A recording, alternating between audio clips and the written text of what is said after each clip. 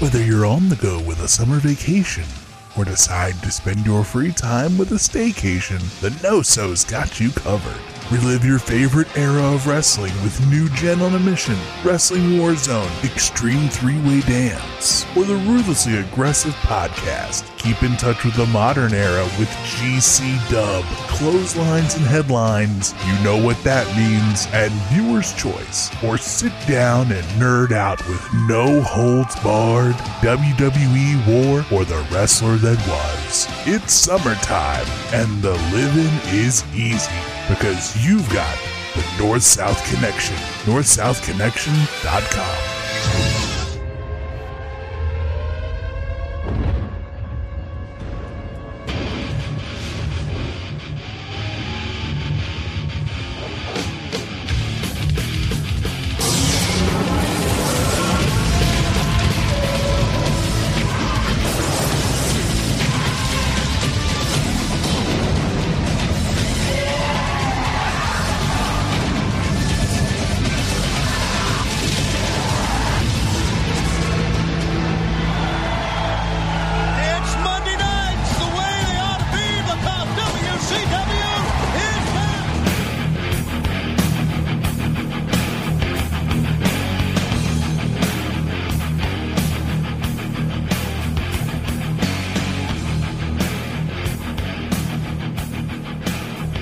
Out Connection podcast network fans, welcome into Wrestling Warzone, or Monday Night Wars podcast retrospective series. I am JT, and joining me as ever is my partner Chad. Chad, how are you? Doing good. The inevitable summer cold has caught up to me. Oh yeah, a little under the weather, but I've been hurting for weeks. I blame it on Grooney. Like Grooney was here. And I've been sick since. Yeah, good candidate to always blame any problems you have. Caden went to camp, and then when he got back, he had a cold, so I'm pretty sure he gave it to me. But we powered through. They start school tomorrow, so it's already happened. That is like mind blowing to me. That you guys, like, every year when I hear like all you Southerners that I'm friends with, they'll be like, "Oh yeah, school starts." I'm like we still got a whole month left, you know. Yeah, I remember when you were talking to Aaron on the tier list about SummerSlam, and you were like, "Well, as always, you started school the next night." I was like, "Oh yeah, buddy, we're already deep in it." Like last year's SummerSlam. That would have been the night of, yeah. Yeah, that would have been. Yeah, no, it was always Labor Day weekend. You know, it's like that was it. Usually we'd start. A lot of times we started like the Tuesday after Labor Day, or we'll do like a few days before that, and then have the weekend off. I mean, where I live, there's the county and then there's the city school, and the city school's not starting back till August 14th, which is like the latest they've started ever. They changed a whole new calendar, so that was big news. So. Radical changes down south. Yeah, big time. All right, well, we got some radical changes coming here on the Warzone on the program, but also within our show. So welcome in. Here on this program, we go through the history of the Monday Night Wars. We're doing this both in a simulcasted video and audio format. So if you're watching on YouTube, welcome in. Be sure to like and subscribe if you are new here. We're also on our audio feed on any podcast application on North-South Connection. We have a lot of content on both. Some of it's unique to each. So just subscribe to both. Follow us on social media, and you can keep up with what we got going on. So here on the Wrestling Warzone, we review and dive, more than a review, honestly, we dive deep into Raw, Nitro, pay-per-views, clashes. We do weekly by week. We started with the 9/11/95 Raw versus Nitro. And here we are on January 2nd, 20th, 1997. So we've come a long way. And I think you and I both kind of discussed around Rumble 97, that last Raw heading into it, it feels like maybe the last of like the useless Raws, where every week now going forward on both programs, stuff is happening. Like we're in the real war now. Before you know it, WWF is going live head to head with WCW. Like the war could become serious here at 97. So we've decided to mix up the format a little bit on the show, Chad. Yeah, so the January 27th Raw is the last 1 hour Raw. So we'll talk about this tonight's Raw, a lot's going on. Then probably the 27th is kind of like a lame duck, But after that, like you said, like we're off to the races, which we talked about. So we are changing the format because I think for both me and you, real time, when we talked about this, but a lot of the fun and the allure of the Monday Night Wars was the constant like back and forth, channel switching. I know it's weird, but like in 99 when I first got online, we used to have like a big AOL chat at school, and that was a big thing where we'd be like, oh, okay, hey, look at this. So and so's coming out on Nitro, or so and so's coming out on Raw. Like let's all hone in on that. So what we're gonna try to do is go back and forth. So we have the format before has been we review one show and then we do the other show, but now we're gonna mix kind of real time, and we're gonna break it down into segments to start, and we'll see how it goes. This is a test run, so be easy on us, but we don't want to make it too confusing and scatterbrained, but we do hope we can kind of inject some of the excitement. And this is really a good show to do it because I don't think we've had a two segments kind of go head to head with each other. Yeah. Or as exciting at the same time. No, definitely not live like this. You know, like I was trying to think back to like when Undertaker, Shawn, and Diesel got beaten down by the heels. Like if that was up against anything hot on Nitro, I don't remember. But I was trying to think of any hot Raw angles. Like we haven't had a ton. No, that would really meet the criteria. So this makes sense. And of course, so for 2 weeks of doing this, we'll have like an hour's worth of Raw versus Nitro, and then we'll do the back end of Nitro. But well, actually, when did they even go head to head fully? Not for a while, right? Because isn't Raw 8 to 10 still for a bit? Or is Nitro 8 to 10? And Nitro's 8 to 10. I think Raw. We'll have to look at the observers though, because I know the timing it gets. I know for a while like Raw was 9 to 11 and Nitro was 8 to 10, but we'll see when it is. But we may do that might be pretty cool too, where then it's like we'll do 1 hour Nitro, the head to head. Yeah. So we'll kind of have a bridge there where it's head to head, which would be interesting. We'll see how tonight goes, and then we'll decide. But we'll dive in. Any observer notes or anything before we hit? Just a couple things we mentioned on the last regular episode before Royal Rumble when we talked about WCW, kind of in passing the stuff that was going on with the Nasty Boys. I did get a good bit of clarity on that, both from the Observer and then also the Kevin Nash 1997 timeline on kayfabe commentaries. He goes pretty deep into this actually, where he talks about that. Yeah, it was a legitimate, like they were supposed to have a brawl. Sags kind of got carried away and started throwing chairs. And then him and Hall really went after it, and it apparently screwed up Sags' neck, so he's legitimately injured. He's done. I think this is like it for him. He is gone. Yeah. So what Nash says was supposed to happen on the 113 Nitro at the Superdome was like they were going to publicly fire them, and it was going to be like a shoot. So it was one of those where like he was going to bring them out. Bischoff was going to bring them out. They were going to grovel for their job, and then they were legit going to be like let go.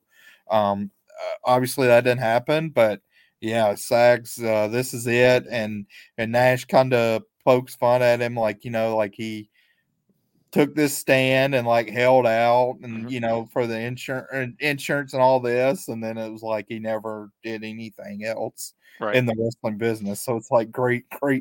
So, like, don't they show up in TNA as the Nasty Boys, like, for a little run at some point?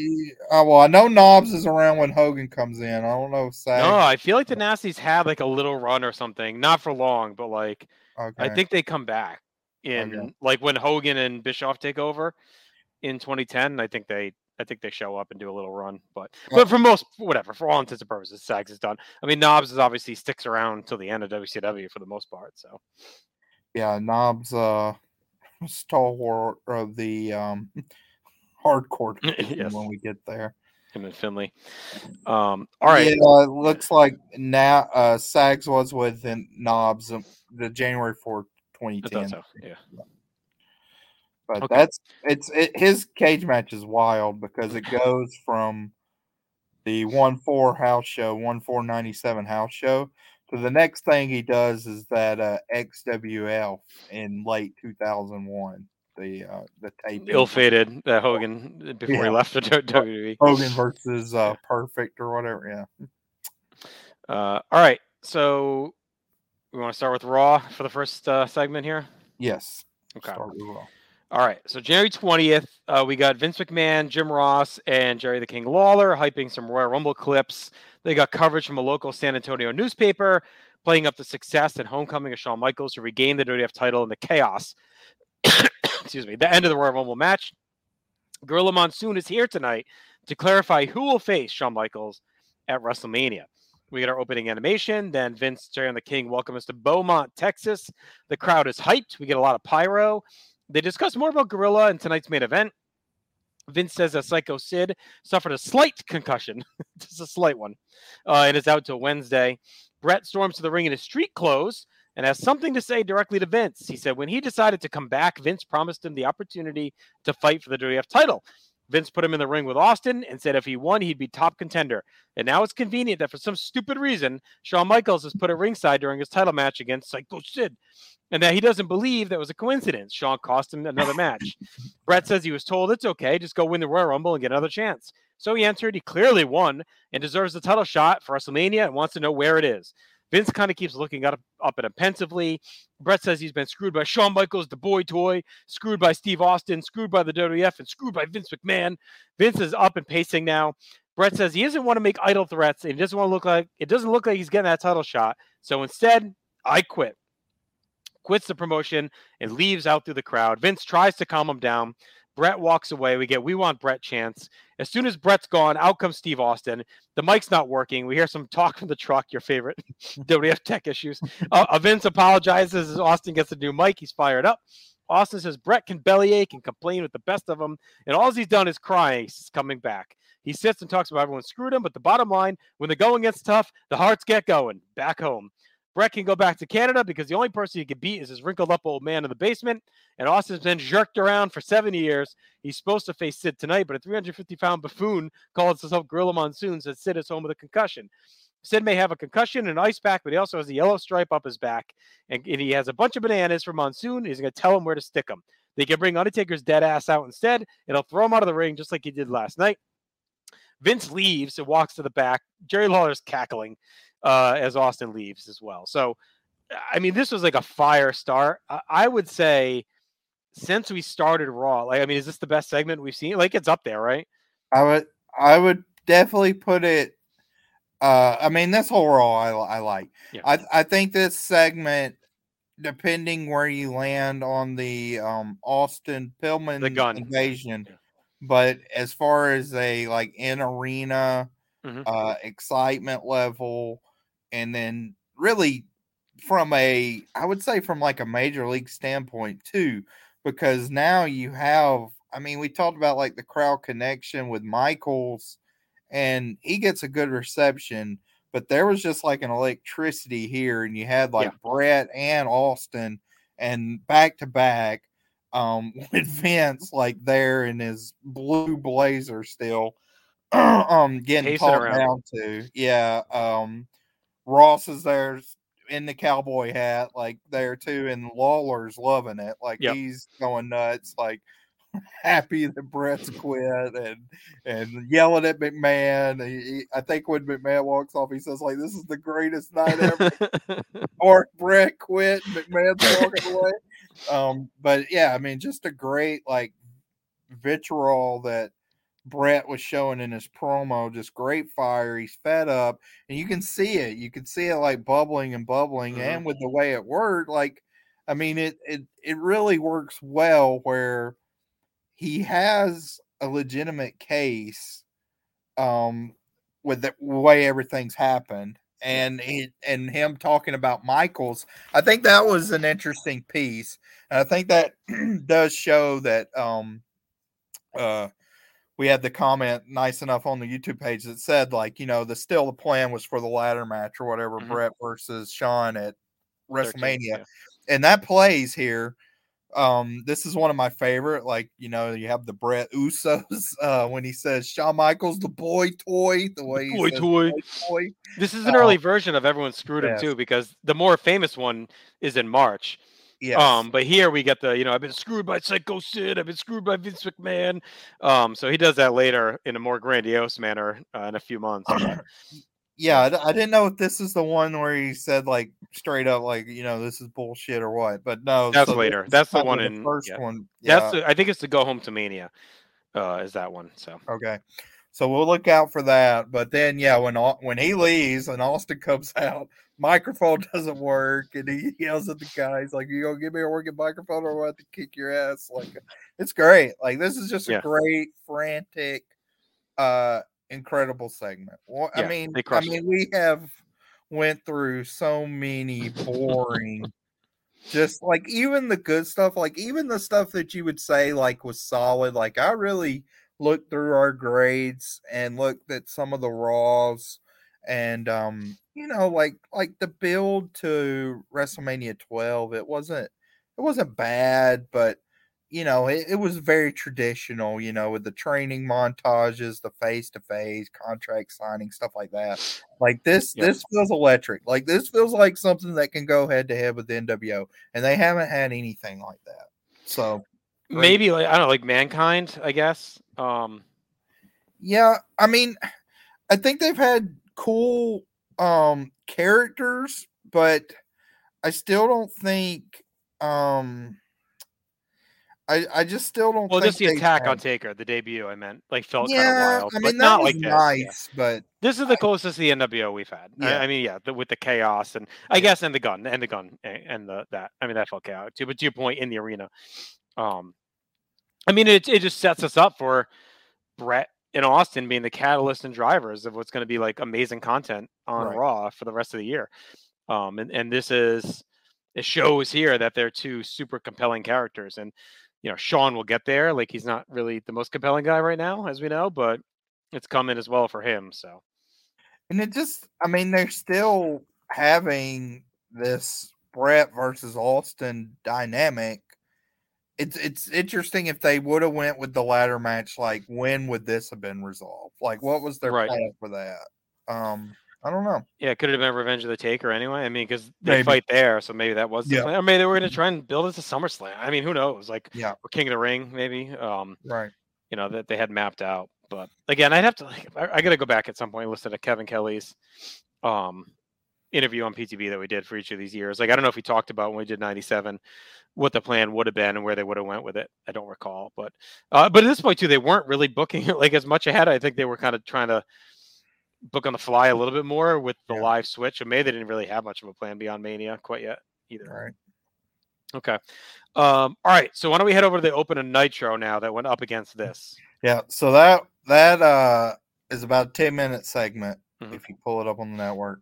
Same exact time when Nitro starts, we get a cold open. It goes straight to the arena. Pyro, Tony leading us in, says they're at the United Center, huge crowd. And then right after the pyro, we see Randy Savage jump the rail. So the crowd buzzes to that. Randy Savage comes out. He's in black with white lettering, so a new attire, kind of all black. Tony mentions we hadn't seen him since Halloween Havoc. He grabs a chair, throws it into the ring, and then he gives his promo where he says, "Here's the deal. I've been blackballed, and I'm not leaving here tonight until I talk to someone that's got some major stroke. Nitro's a 2-hour show. I got no plans. I plan to stay here all night. And one other thing, I got a message for my ex-boss, Eric Bischoff. You can kiss my ass," which of course gets a huge pop there. Yep. Some Edge being shown on Nitro's side. Larry, of course, is like, "I don't know if we can say that on TV." Oh, no. Tony says, "Well, that's come and gone." So there you go. And then Savage sits down in the middle of the ring on the chair to big cheers. So he basically does a sit-in here. And you have another frantic scene where, Savage is just sitting there. Tony's filling the air saying like he doesn't know what's going to happen next. is there any executive committee members in attendance? What's going to happen? Finally, after about like a minute or two, Chavo Guerrero's music starts up. He makes his entrance. Looking very confused. Yeah. It's going to be him versus Max. Craig. It's a classic WCW thing where like these guys you never see all just happen to maybe have a match on a night where it's going to get interrupted. You know what I mean? Like Steve Dahl. Now we got Max. Like, to roll out these guys. Like Max has never had a match on Nitro. I don't think. Maybe World War III is the only time. We have. I was hoping. I was trying to see when the last time we saw Max. Max's last match on Nitro. Do you want to guess what it was? No, I mean it had to be like 95 sometime probably. It's 96. It's the Scott Hall. Oh, is it that same one? Was the last time we saw Max on Nitro.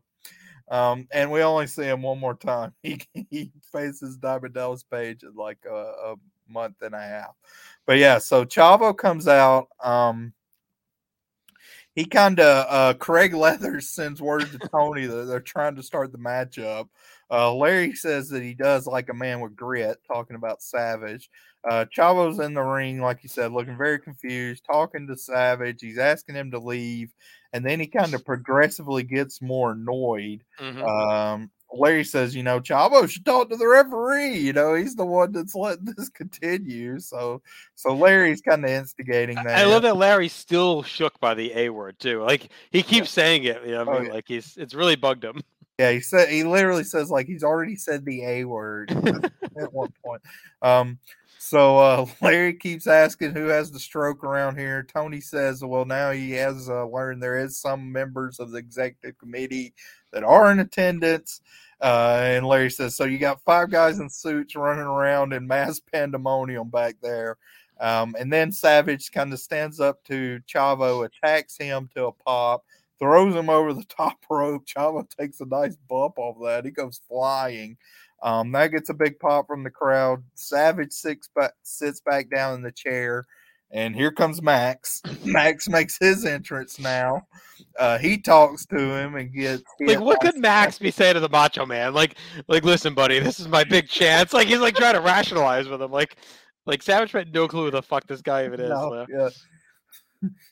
Yeah, so Tony says he's at wit's end. Savage threatened to use the chair on Max, so was really gonna beat him up. And then Savage starts slapping Scott Dickerson, the referee, throws him over the top rope. Larry mentions that he's been hanging around Dennis Rodman too much. Doug Dillinger gets in the ring. He has a rough night. We'll get to him, but he gets killed in this night, but he gets shoved down. Alex Wright comes in. He gets punched and kicked out. Tony says the cops should be coming soon. And then we have kind of the members of the roster that come down to the aisleway. So you have the Steiners, and one of my favorite moments was you have the Steiners and the amazing French Canadians, and Jock is like at the front of the line, and he's just yelling, "Hey, we got a show to do! Get out of there! Get out of there! We got an important show." Yeah, so he's yelling at that, and then in the middle of all this, we get an amazing visual where Sting just starts rappelling down from the arena. From the first time. So we've seen him in the rafters kind of physically like walk down, climb down. This is a straight rappel. With the Owen Hart stuff, it is what it is, but like as a visual on this night, it was really cool to see. And you can see like, I mean, it's a very thin like rappel because he just slides down, unhooks, and then he's walking to the ring. Scary in retrospect. It's scary. It's very scary in retrospect, but it does look awesome, I will say. And especially when he's like aligned with the Chicago Bulls championship banner. That's like one thing I'll always remember, like him coming down over the banner. Yeah. So he gets in the ring. Larry says he's with the NWO and he doesn't care what anybody else says. So, of course, Sting points the bat at Savage. Savage is sitting down again at this point. Sting kind of slaps the bat on the chair, and then Sting puts the bat at Savage's throat. That makes Savage stand up. Sting sort of gives him the shove with the bat, and then he hands the bat to Savage and turns around, giving his back to Savage to, do whatever. Savage doesn't attack Sting with the bat. He throws it back to Sting, and Sting catches it, which looked really cool too. Like that was a little nerve wracking. Where if he drops it, that could look a little lame, but he does a cool catch. And then they walk out together. So, and I mean, as we talked about with Raw, this isn't as uncommon that we get a crazy scene on Nitro, right? But this was another great segment that was frantic. We hadn't seen Savage in 2.5 months, so that was exciting. It continued this stuff with Sting. There was a lot of intrigue on, are they teaming up? Are they NWO? Are they, what's going on?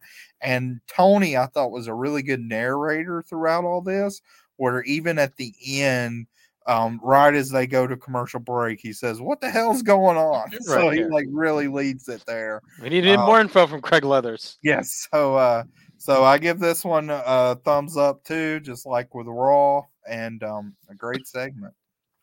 It's a lot of good mystery too, because we've been waiting for Savage to come back. There's been a lot of talk of him lately by Bischoff more and more, right? About Savage is trying to get in, trying to call back, and trying to get his job, like this and that. And he's been shitting on him. So we were due for Savage to return. We had a little, contract stuff around November where we thought maybe he was going to show up at Survivor Series and didn't. So why not do it here on the Chicago Nitro? And it shows you the one thing I will say with Nitro in WCW that they did or / didn't do that WWF always did. They never seemed to put much stock in the go home night after. Maybe it's just my hazy memory and I'm not remembering correctly, but I feel like Raw has way more memorable go home and night after.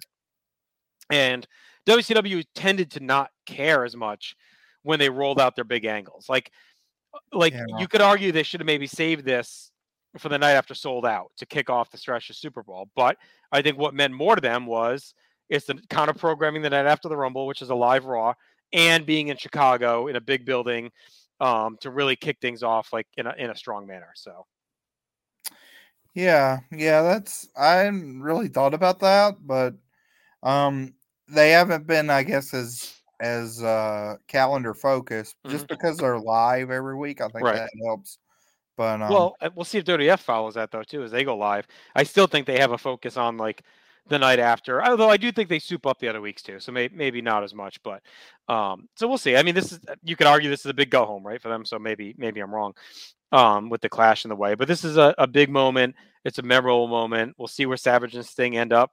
As of right now, it looks like they'll be free agents and working together against both the NWO and WCW. So red hot angle, and it's a strong start to this Monday night for sure. If you're watching on this where I was freezing January night, you were probably like, oh shit, probably Martin Luther King Day, I'm guessing. Maybe. Yeah, I would think so, which is also interesting. Yeah, because most people are out of school or most people off work or whatnot too. Yep. The 97 was January 20th. So yeah. All right, let's head back over to Raw as we go back and forth here. So Jim Ross is talking about the huge crowd in San Antonio, 60,525. Brings us to our first match of the night, and that is the British Bulldog and Owen Hart versus Doug Furnas and Phil LaFon. After the break, we reset. Bulldog and Owen are in the ring. Vince is still gone. Clarence Mason is there. King and Ross catch us up. They hype up the rest of the show and what history we're seeing tonight with Bret Hart's actions. We get stills of Owen eliminating the Bulldog last night. Ross says this is non-title, and hypes up Furnas and LaFon. LaFon tosses Owen around, works him on the mat to get things going. Furnas comes in, it's a nice drop kick for 2, throws Owen around. Ross is in full straight man mode here. The heel gimmick, I think, is finally done. The acerbic JR, even when he's not a full heel, that seems to be done. I think we're just in full-on, classic play-by-play, info dump JR. So he's back. Owen gets a heel kick, tags Bulldog. King says it happens a lot in sports, or a bad call stands. And Ross says, yes, it could happen. Furnas gets 2 on a Rana. Bulldog bails to regroup. Ross says Taker has been fined his whole purse from last night for chokeslamming a referee. The champs start to cheat and double up as LaFon comes back into a flurry with a leg grapevine. King is still giddy about Brett quitting. Furnace and LaFon are in full control. Owen gets a blind tag. It's a missile dropkick. During the break, we get a hard sell for the Royal Rumble Encore at 8 p.m. We come back. The champs are in control. Ross hypes La Femme Nikita and says, see Nikita in the ring with that wimpy Robin Hood. And he says there'll be no bait and switch tonight. We're going to have 2 episodes of Nikita after Raw. So pretty good shots fired here from JR. Taking a dump on the Robin Hood stuff yet again, 2 weeks in a row. Furnace gets a double clothesline. He can't tag. JR is locked in here, bringing a much more manic vibe and energy to the show with his style. Furnace gets a crossbody for 2. Owen nails him with an enziguri for 2. Ross hypes up the big house show in Dallas this Wednesday. Says it'll be the return of Sid. We get MSG on Saturday. We got Philly on Super Bowl Sunday. The champions are in control. LaFon gets a tag, cuts through the champs with a flurry. Furnace comes in, hits a shoulder block on Owen, knocks him to the floor, but Owen hits LaFon with a slammy, and Bulldog finishes with a power slam. So that's a pretty good match. It's kind of the one we've been waiting for, Chad, with the Owen and stuff on Raw to start the show. Just 4 dudes wrestling at a good pace and a clean style. I like Bulldog and Owen gutting it out. They get back on the same page just enough to cheat to win. Furnace and LaFon get hosed, so they have a reason for a rematch. And it's just good to see the tag division on track. Like, okay, we got some juice a little bit here. We talked about how this probably could have been at the Rumble. I think we could have used it there versus what we got on some of the undercard. So I think we'll stick to that point. I was surprised Furnace and LaFon lost, given it was non-title, but I kind of like that. It was made it different. You just non-title, you assume they're going to win and get the title shot, but no, they get screwed, and Bulldog and Owen still steal the win. So I was okay with that too. I went 3 stars. I thought it was a very good opener. 3 stars for me too. Yeah, it was a good match, good solid match. Went through a commercial break, and I wouldn't say like an amazing reaction for anybody in there, but good enough.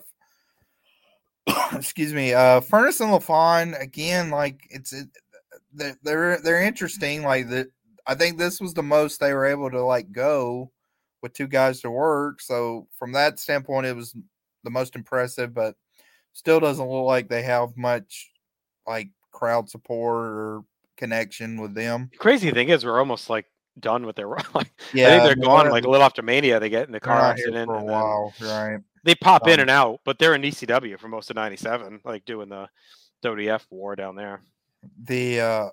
I thought Owen was really good tonight, especially once Furnace gets the hot tag in and he gives Owen that shoulder block you mentioned. That was a great bump. Like Owen flips completely out of the ring. I think in between like the bottom and middle rope from that shoulder block. It was just he really got over the power of Furnace. I did actually think Furnace looked better than LaFon on the on their side of things, and I would probably lean Crawford LaFon as a higher ceiling worker overall. So that was a little bit of a reverse for tonight, where Furnace was better. But yeah, the finish was fun too with the slammy into the Bulldog power slam. I mean, we talked about Bulldog. I mean, Bulldog's pretty big. And he's bizarre. He's in the mix throughout 1997. So they're wanting him to pick up wins. He's probably not going to be taking too many losses. Well, we're assuming he's still on track for Austin at Mania. Yeah. I mean, at this point, that's our assumption. So you wouldn't expect him to take the pin. I guess Owen could have ate the pin, but with them showing the clip from the Rumble too, they're still kind of playing up to like, is there any dissension between them two? So I like this. I mean, this wasn't like a slam dunk. Like, we're still waiting on that like amazing Raw match that we haven't gotten yet. Like, that's like a 3.5 and above. But this was very good. I mean, this is as good as really most matches we've gotten on. I mean, this is in the upper echelon of stuff we've gotten on Raw, to be honest. 3 stars. All right, so let's go back over to Nitro now. They show like the Michaels entrance as they had to break from Rumble.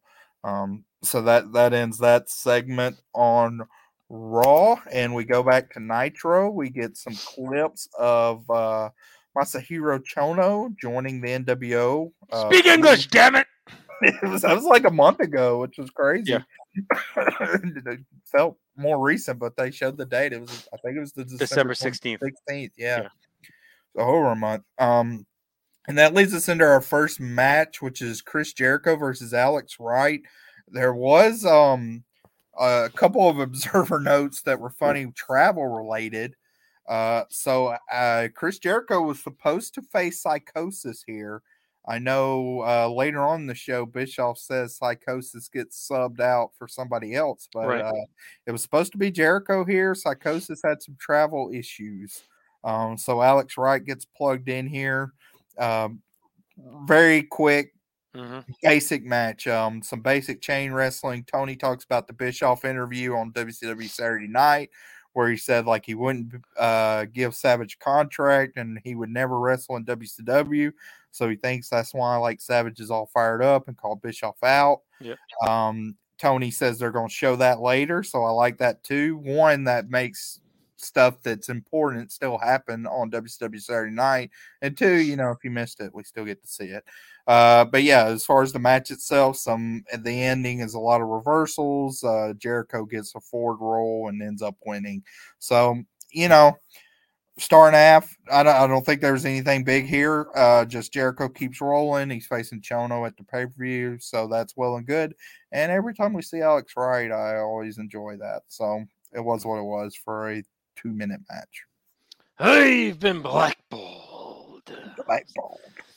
Yeah, it was a little disappointing because like this feels like it's something that could have been good on paper. Like I'm a big Alex Wright fan. So I think like this could have really been something with these guys here. They don't get the time, and it wasn't even scheduled anyway. So is what it is. Brief spurt. The crowd really wasn't into it either. Chanting boring, so whatever. Jericho's really just to give him a clean win, set up for Chono on Saturday against the NWO and sold out. So star and a half for me. Okay. This is also somebody's asleep at the wheel on Peacock because this does have Jericho's old music when he went. Oh yeah, one snuck in. Somebody snuck that one in. Because that match is so short, in the time that Furnace LaFawn versus Owen and Bulldog was happening, we also get the next match, which is Scotty Riggs versus NWO Sting. NWO Sting gets the B theme music. Yeah, that made me laugh. Yeah, that's gonna be fun to track. Like who gets the A music, who gets the B?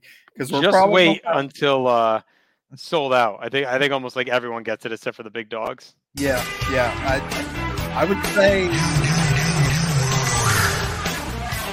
like I don't know, like we'll have to see who we think the biggest name is that gets the B music. Probably Buff, but that's no. I think there's someone in sold out. I'm trying to remember now because I watched it. Six would be one. Yeah, it might be Six. I think Six uses it sold out, so I think that surprised me that he used it. So yeah. So definitely B music for NWO Sting though. Tony's pushing Flair and Mongo. His return to Chicago. He says that's going to happen in the first hour. Yep. So that's kind of again trying to keep you head to head, you know, here. Sting yells to the crowd and gets booed. Riggs clubs him from behind, hits a back elbow and a drop kick. Larry has a very inventive new nickname. He's very excited about it. You know, he says instead of Sting, let's call him Stink. Stink. Stink hits the stun gun to gain the momentum, charging the corner. Riggs gets the boot up. Some drop kicks from Riggs. A lot of drop kicks from Riggs here. So not much going on with this match at all until the end where Buff comes out. This is the first time. So he has Buff on the back of his jacket here. He's calling himself Buff, and this is kind of a new moniker here. Yep. So big debut. So even Tony's like, Buff, what is that? You know, why is he calling himself Buff? So he's coming, Marcus is coming out, and he says, you know, I'm Buff, I'm the stuff, etc. He gets to the ringside area. Riggs hits the flying forearm. Buff charges in, and Riggs is able to escape, jumps over the guardrail. Him and Buff are kind of face to face. He slaps Buff really quick and then scurries away.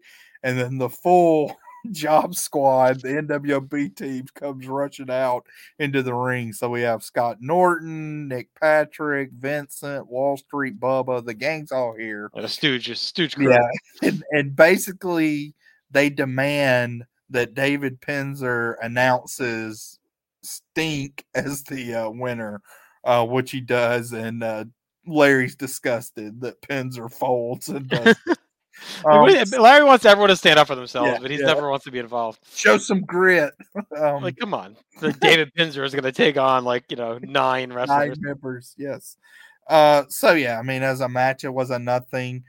Riggs versus Bagwell, understand how that's kind of something they had to get over the hump. But yeah, I mean, I'm ready for them to fight it sold out and that to be the end of it. So I want a star and a quarter for the match. It was what it was. Yeah, just a star for me. I mean, it's really nothing doing. It's just more about introducing Bagwell as Buff and prepping for the throwdown of the American males at Sold Out. So, I mean, I like that they're doing it because it's kind of going to be Bagwell's first step up the ladder, and he's going to put Riggs behind him and the males behind him, and then kind of seal that part of his career off. So I like that they're doing it. So this is a fine opening hour throwaway segment. All right. Now we'll head back to Raw. All right. So like you mentioned, we get that clip of Sean's entrance. So we head right back to the ring as Farouk takes on your boy, Bart Gunn. The entire nation is out there, led by PG-13 rapping. Great menacing vibe in place as the nation stomps out. Farouk is still intense with the female associate. He's kind of yanking her around as she's disrobing him. We get clips of the big powerbomb through the table from the Rumble. Bart marches out, gets a little pop, and we are set. JR gets another Robin Hood joke in as Bart starts with a flurry of offense, controls the arm. After the break, Farouk is in charge. He's hammering away, gets a bit of a sloppy spine buster. JR and King recap what we've seen so far. And yesterday, as well as Farouk chokes and grinds away, we get some help from PG-13. JR says he's sure Bubba likes Raw after King makes a Bill Clinton joke. Farouk is aggressive in his strikes, alternates with a chin lock as JR talks about Brett fighting through some crisis of late. Farouk goes up top but whiffs as Bart gets a brief flurry. JR says Gorilla Monsoon is trying to sign Ahmed Johnson versus Crush for next week. Bart gets a bulldog, but PG-13 makes a save. Bart goes out to clean house, but Farouk clobbers him. Crush shoves him in the ring, and Farouk almost murders Bart with a Dominator. It's getting a little shaky for Farouk to be doing this move right now. I think he's just a little out of shape, and he's kind of gassed when he's doing it, but he's almost hurt a couple of guys, and Bart really took a nasty bump. I thought as a TV match, this was fine. Bart was game as always in there. Farouk had some pep in his step tonight. The nation at ringside adds that chaos, and JR is on fire. He's added so much energy to the show. Nearly an ugly finish, but the nation continues to overwhelm. So I went 2.5 stars in the match. And just really quickly after, the nation is leaving as Vince McMahon and Gorilla are heading to the ring. So that's kind of how we wrap that segment, going to break. But what'd you think of the match, Chad? I didn't like the match. I would 1.5 stars. Farouk is not looking great. And I didn't think this was one of the more spirited Bart Gunn performances we've seen. They're really put over the Pearl River Plunge from the Rumble. I thought that was good that they did that, but still with the nation so far, it's interesting, but it's one of those weird things where it's kind of like I need some sort of direction, like besides them eliminating Ahmed, which also kind of just happened. It's like, what is the goal here, and why is there all these people? Like what is happening? And it feels like they're dancing up to the line of saying this is a gang and not. So there's still some of that going on as well. It's just not something that's resonated with me. And then you add to that Farouk's actual in-ring acumen, and it's This was the only segment that was a struggle for me on the Raw. Dominator looked awful. I think he's just really out of shape. I don't know if he's injuries broken him down or if he's just no cardio. He was fine in ECW in that little run, but that was 94. So I don't know what he was doing over that year or so, but he doesn't seem to be in much ring shape at all. And I think he knows it because later, eventually down the line, he like gets himself into like insanely awesome shape, like during the Acolytes era. So I think he knew maybe, but he's definitely, I think he's bigger than he normally was, and it's affecting him in the ring. Well, he's older too. I mean, Yeah. you got to think too. Like, I mean, he's not ancient at this time, but he's 36. Right. So it is one of those where it's like you're not as young as you thought you were. Plus the So football miles on it too. yep. So overall, this wasn't, like I said, this was the one thing I kind of struggled with. Yeah. All right. Ross does at the end say no one can do a pay-per-view spectacular like the WWF, which is pretty humorous because it's like, Given the last 12 rolling months of Yeah. pay-per-views. You've gotten beat about 9 times out of 12 in the last 12 months, probably. Back to Nitro. We have the WCW Saturday Night promo. Not much is described. We have Arn Anderson, Mongo, and Benoit in a 6-man tag. And then our main event is Harlem Heat versus Public Enemy. We got a clip of Flair at, I guess, a skate around for the Chicago Blackhawks. They're on the road in Buffalo. But he's here to talk to Bob Probert. I was not familiar with him. Had to Wikipedia him. He's a goon enforcer guy. Had a little bit of a legal issue and passed away after at a young age. So there we go. But Bob Probert says, he's going to walk with the Horsemen if he was in town, but he has their support. And that gets a woo from Flair. Now, the big thing is Larry, of course, craps on every other athlete. Everyone sucks. Don't forget. Only So wrestlers. He says Larry calls him a little skinny hockey player, which was humorous because he towered over Flair in the interview there. So he's probably like 6'4". That leads us to our tag match. An interesting tag match on paper. It's Arn and Mongo, baby, versus Eddie Guerrero and Double J, Jeff Jarrett. Big boos from Jarrett from the Chicago crowd. Tony talks about this is the biggest crowd to see in an event in Chicago in 1997. And it's like, all right, like it's an impressive crowd, but we're 20 days in. Like, let's chill out. And Mongo gets a great reaction. Mm-hmm. So he gets a homecoming reaction. Jarrett and Arn start off, big back elbow from Arn, but he misses an elbow drop. Larry calls him a true enforcer, unlike Bob Propane. Stink and Propane. Jarrett gets a crossbody coming back into the ring. Eddie finds himself in the Horseman's corner, but is able to fight out. And then Arn turns and points at Mongo, asks the crowd if he wants to tag in. He does, to a great reaction. And him and Eddie Guerrero, that is a pairing I never thought I'd want to see. But they have a great 1 to 2 minute segment here. Yeah, it was fun. Where Mongo gets a nice charge on him, and Eddie's just like pinballing around him. So Eddie really works well in being able to make Mongo look powerful and forceful in his moves here. So when he power slams Eddie up, that gets a huge reaction. And then Eddie's actually able to reverse it into an arm drag and a drop kick. But on the outside, Mongo slams him into the railing. So that was really good.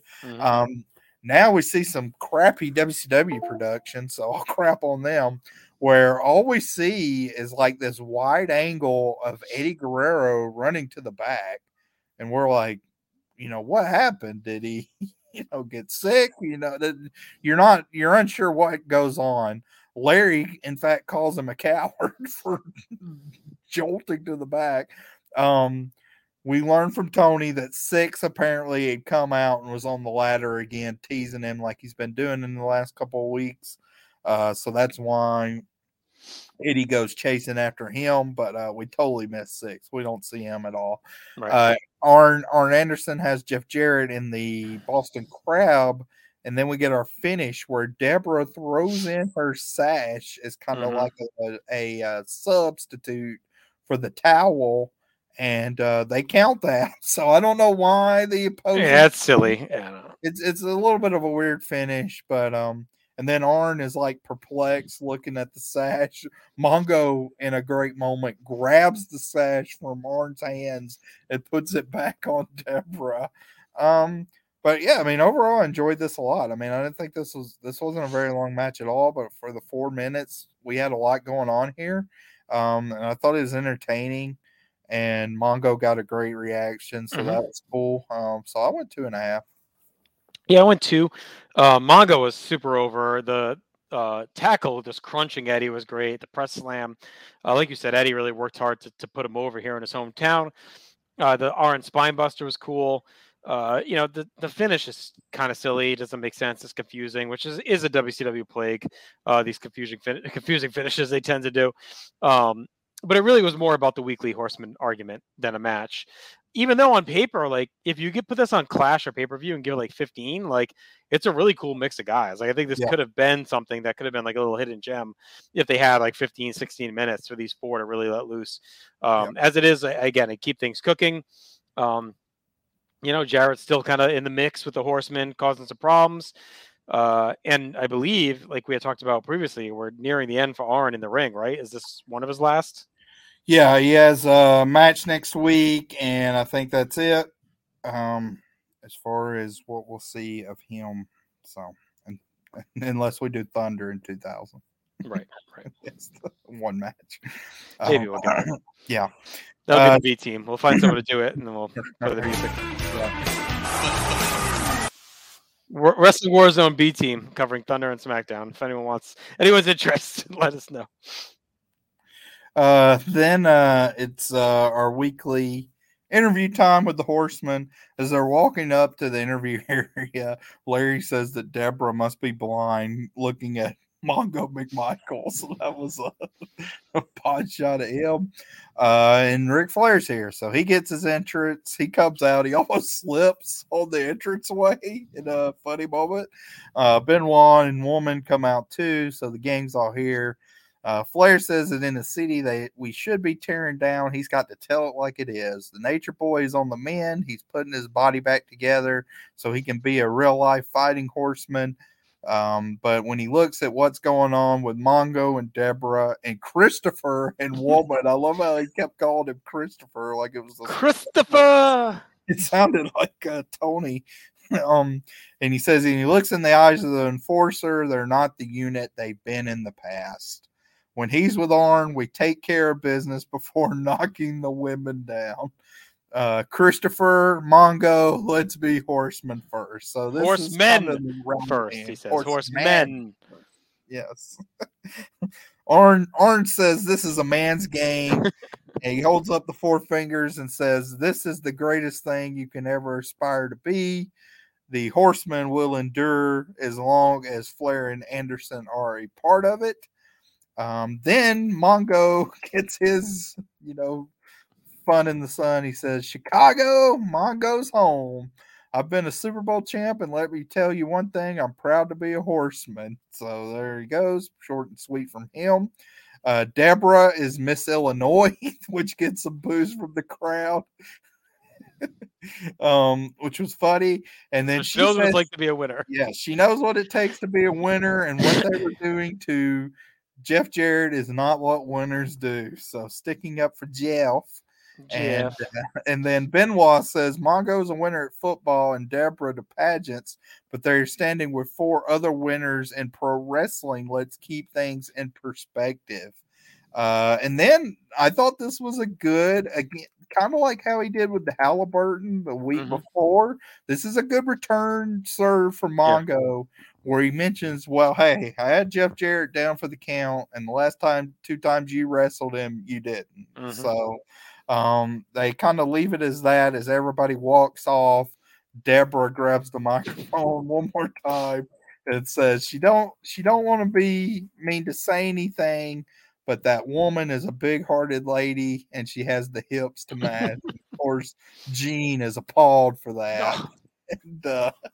And Larry mentions that she said Illinois. But he says it like in a great way. Like as they're going to break, he kind of slips it in. He's like, she said Illinois. So, I thought at least like here Flair wasn't as aloof as he'd been the last couple times we've seen No, him. he was more focused here. Yeah, Yeah, where he he wasn't just Jerry Seinfelding it. He was like yeah, involved. yeah, he didn't want to just like get drunk and party. Yeah. So I enjoyed this as another Horseman interview. Actually, the last 2 weeks I've enjoyed them more. So Yeah, no, they've been. I mean, I'll be honest. Like, I didn't remember this much Horseman stuff like during this time period, but it's been dominating the airwaves. So we'll see where it goes. I mean, the Jarrett thing has been going on since like October. We've had zero movement. I guess that's the one critique you could have of it. Like, when did Flair didn't he advocate for him before Halloween Havoc? Like when he was going to fight the Giant or whatever. yeah, I mean, yeah, we're like on 3 months now of kind of Jarrett hanging around, Deborah kind of horny for him, Flair not really doing anything about it. Like that's the one thing I would say. I mean, but I guess it's similar to DDP. Like that was the same long, slow. It's like instead of long-term booking, what they seem to do is they put a pole in the sand down the line, and then they just like march toward it however they want to get there. So in their minds, they may be thinking, okay, we're going to solve the Jarrett thing and march it uncensored. So until then, just kill time and then figure it out as we get closer. That's how the DDP thing felt. It was like, okay, in January, we're going to have DDP, spur in the NWO. So until then, we're just going to kill week by week. Like it doesn't feel like it's mapped out. It feels more like they throw a peg in the sand and then kind of get there and then worry about it later. All right. So let's head back over to Raw. Vince McMahon brings out Gorilla Monsoon. He gets booed. Gorilla says he's upset to hear Bret Hart quit, and he hopes that he's somewhere he can hear him and accept his invitation. Gorilla says a travesty occurred in the Royal Rumble. Steve Austin was declared winner, and he can't change that. Referees' decisions are final. The record books will state that Steve Austin won the 1997 Royal Rumble, but if Austin thinks a tainted victory entitles him at a crack at the world title at WrestleMania 13, he's got another thing coming. Gorilla's put together a 4-man elimination, no disqualification match, and the winner will face the champion at WrestleMania. The 4 men in the match are The Undertaker, Vader, Steve Austin, and Bret Hart, meaning it's Steve Austin and all the guys he illegally eliminated from the match. He hopes that Bret will accept this offer, and we find out the King is not happy. He's pissed off at ringside. Ross confirms that match will happen February 16th at In Your House in Chattanooga. Austin comes out to the ring. He says, Bret Hart quit, so that match isn't going to happen. He says, before Gorilla yanks out his carpet, there's no instant replay rule. And he sits there and calls himself a Gorilla, but all he does is hee-haw like a jackass. There's no way Austin should be in the match. He threw 29 pieces of trash out of the ring, but he'll do it if he has to. And when he finishes those guys, he'll throw Gorilla around as well. Austin gets a Gorilla's face. Vince steps between them. Bret Hart is back through the crowd. He gets a pop, gets in the ring, and accepts the offer. He wants to fight right now, and him and Austin have a big brawl in the aisle. To wrap another great segment. I mean, they're figuring it all out here. The studs are driving the ship. They're like, we got Bret, we got Austin. Just let them go do their thing. I thought Austin was awesome here, just shit-talking Gorilla. Gorilla's great in this role because he can speak so like clearly and concisely and explain the storyline, right? He's been doing it for years as an announcer. So like that part of it is really well done. He gets everything across clearly. It makes sense. Bret comes right back. The only thing I thought was a little weak, I don't know if it's weak, but like Austin going from like, I'm not doing it, I shouldn't have to do it, but I'll do it anyway. like that was like a quick, I know what he was trying to do, but it almost came off as like kind of weird. But I know they were trying to just not rush through it, but get through it. But it's great when he calls him a jackass and everything was great. So this is another, these two bookend segments about Bret and Austin have really dominated this Raw, and they've both been great. Yeah, the Gorilla interview was good because he had like authority, and then Vince was right there with him, kind of leading him along. I did like Austin yelling at him, and I like the way they did that from a visual standpoint, where Gorilla was on the floor, so like Austin was in the ring standing over him, and Vince was kind of like retreating back to the announce booth too. So it again showed like the chaos and that the show's format was kind of in complete disarray. But yeah, overall it was exciting, and to have a big main event for the next pay-per-view, it's good sounding main event too. So another good segment there. Excuse me. All right. While that was going on, we get the WCW Saturday Night Eric segment. So this is the old school. The preceding announcement has been paid for by the New World Order, black and white, in the studio. Eric Bischoff segment. It's filmed by Elizabeth. She has a camcorder that she's filming, and Eric is laying on a Harley Davidson. He says it's not easy being king. Two of the most powerful organizations in the world of wrestling, the NWO and WCW, which I thought was a funny line. He sees what's happening in our industry. Hall and Nash have been devastating to everyone. Hulk Hogan's his personal hero. He actually bought him this bike that he's sitting on. And then he asks Elizabeth, he's like, come a little closer to CN. And then he talks about Ric Flair. He says it's been emotionally tough seeing him trying to mend his broken carcass. Then he throws it on to Piper. He says he tried to tell Roddy Piper to, go back to his farm in Oregon, but he didn't listen. He fakes crying, and he says, when you are the king, you pick who you ride with. He knows what Randy Savage wants most, Elizabeth and his hair. He cracks up about that. He talks about how careers have come and gone, and it's the ability to manipulate people that he enjoys. And he asks Elizabeth if she'll agree to that. And then he says the NWO will go on always because it's for life. So, I thought Eric was a pretty good sleazeball here. Mm-hmm. He goes through everybody. So he really runs the gambit of, Flair, Piper. He says Flair's trying to come back, but it's over for him. No chance. He's done. Mend his broken carcass. So it's a lot to go through, but I thought this was a good segment too. Like I thought Eric is slimy, and the way he was wanting to be presented, he was here. Like this is Right. We talked about cool NWO, and then you have heel NWO with Hogan and Eric, and this is firmly that. Like this is slime ball NWO. Yeah, and the king stuff is like, it's a little heavy-handed, but it's fine. Like I think that's gonna be a little thing for a bit. I don't know if that's a shot at Lawler or not. Probably not. Maybe a little one, because he does say it quite a bit. I think in the weeks to come, calling Giant a big idiot, and the most important piece of this isn't what he's saying. It's the presentation and how different and cutting edge and unique it looks. Like that to me is what really stands out about it, and the way they go about it. So I really like that. It feels different. It feels fresh. It feels awesome to watch, like this different presentation on the wrestling program. So different approach to usual Bischoff. He's more control and confident. He's not as grandiose and over the top. He's still kind of funny and chuckling a bit, but he's not as way over the top. So, but no, it was a good segment for sure. And way to nearly wrap hour one. We're almost at the end there, but we are going to wrap Raw here with our final segment. We get an ad for Full Metal, the album. And then we head to our main event, which is Stone Cold Steve Austin taking on The Undertaker. After a break, Hart is being kept at bay by officials while Austin stalks the ring. Taker stalks out, and now him and Brett throw down on the aisle. There's chaos. Hart jumps Taker, but Taker fights him off and batters him around ringside. The crowd is buzzing.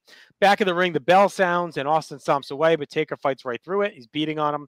Vince says Taker's ribs are hurting from hitting the guardrail last night, but he's on fire in the ring. Austin fights back and uses his usual tenacious attack.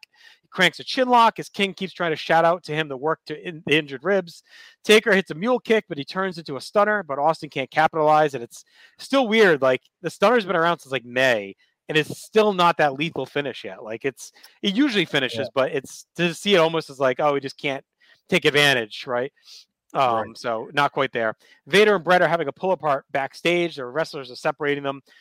One, I don't know if you caught this, but was one of these guys Pitbull too? I don't know if you saw it. It looked just like yeah, no. I know who you're talking about, and I didn't know. I was like, who is this? Might have been. I'm not sure, but I don't know. yeah. I don't know if it would have been maybe a tryout where the Pitbull's having like a tryout or something on a dark match, something like that. I'm trying to remember in '97 where they were.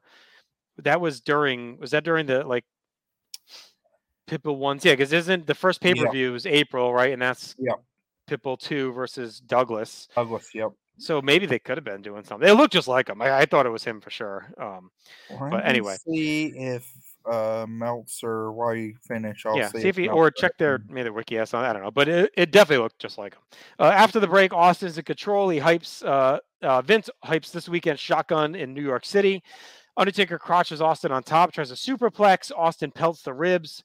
JR hypes La Femme Nikita, takes another shot at Robin Hood. He just really does not like the Robin Hood thing. Taker gets a running clothesline. Vader and Paul Bearer come out, and that draws the DQ. Taker nails him with a choke slam. Austin jumps Taker, Brett's out, and all four throw down as the crowd is hyped. Vince clearly states Brett is still in the WWF as Taker hits a tight back suplex on Vader, and we get a long brawl to sign things off. I thought this was fine overall. I would have hoped for something a little hotter, but it had the TV format. We get the fans home happy, set the table for In Your House. We saw Taker expand his offense. Ross really pushing Taker's attitude. The finish was fine. It adds heat to Final Four, ending with all the studs brawling, and that's what the show was based around all night. What I thought was interesting is we had no Shawn Michaels at all in the building here tonight. After winning the world title in his hometown and staying in Texas, I guess if he's sick still, but you'd think he'd at least come out and do something. But overall, I think this is a top-tier outing across Raw. Energy and excitement is there, and a really good follow-up to the pay-per-view. I went 2.5 on the match itself, but I enjoyed it as a segment. Yeah, this is such an interesting pairing. Like, we've had a couple of matches on Raw already. I think I remember liking them a little bit more. This, I thought, would be an intense brawl. Just based on what we saw Taker have with Vader the night before, and the fact that like Austin and Brett were really going after it, but it wasn't that. Like, I mean, it was fine for what it was. I went 2.5 too, or 2 3/4 actually. I was a little bit higher than you, but still, like I kind of thought like, okay, we may have like a really hot like heated brawl between these two, and we didn't. But it was more about the after effect where you had, you know, Vader come out and then Austin and Brett really like fighting in the aisleway, and that was dynamic. So that was a really good way to close us out, and it wasn't much about the match itself, which is funny considering who it is like a year from now, you know, like this is main event of their second or third biggest show. But and even in a few months at main events, a B pay-per-view, but as for this show, this was kind of like a vehicle for them to have the ending schmoz with all the Final Four members brawling with each other, to end a very chaotic scene. Yeah, I googled too. I don't see anything about the Pitbulls getting a tryout. Maybe he was just. I mean, it looked just like him. If it's not him, there's a guy out there that looks like him quite a bit. But yeah. Do you want to do the Raw awards? Or do you want to do all the awards at the end? We can go ahead and do the Raw awards. Okay. Get those out of the way. All right. So, match of the night, I had the opener.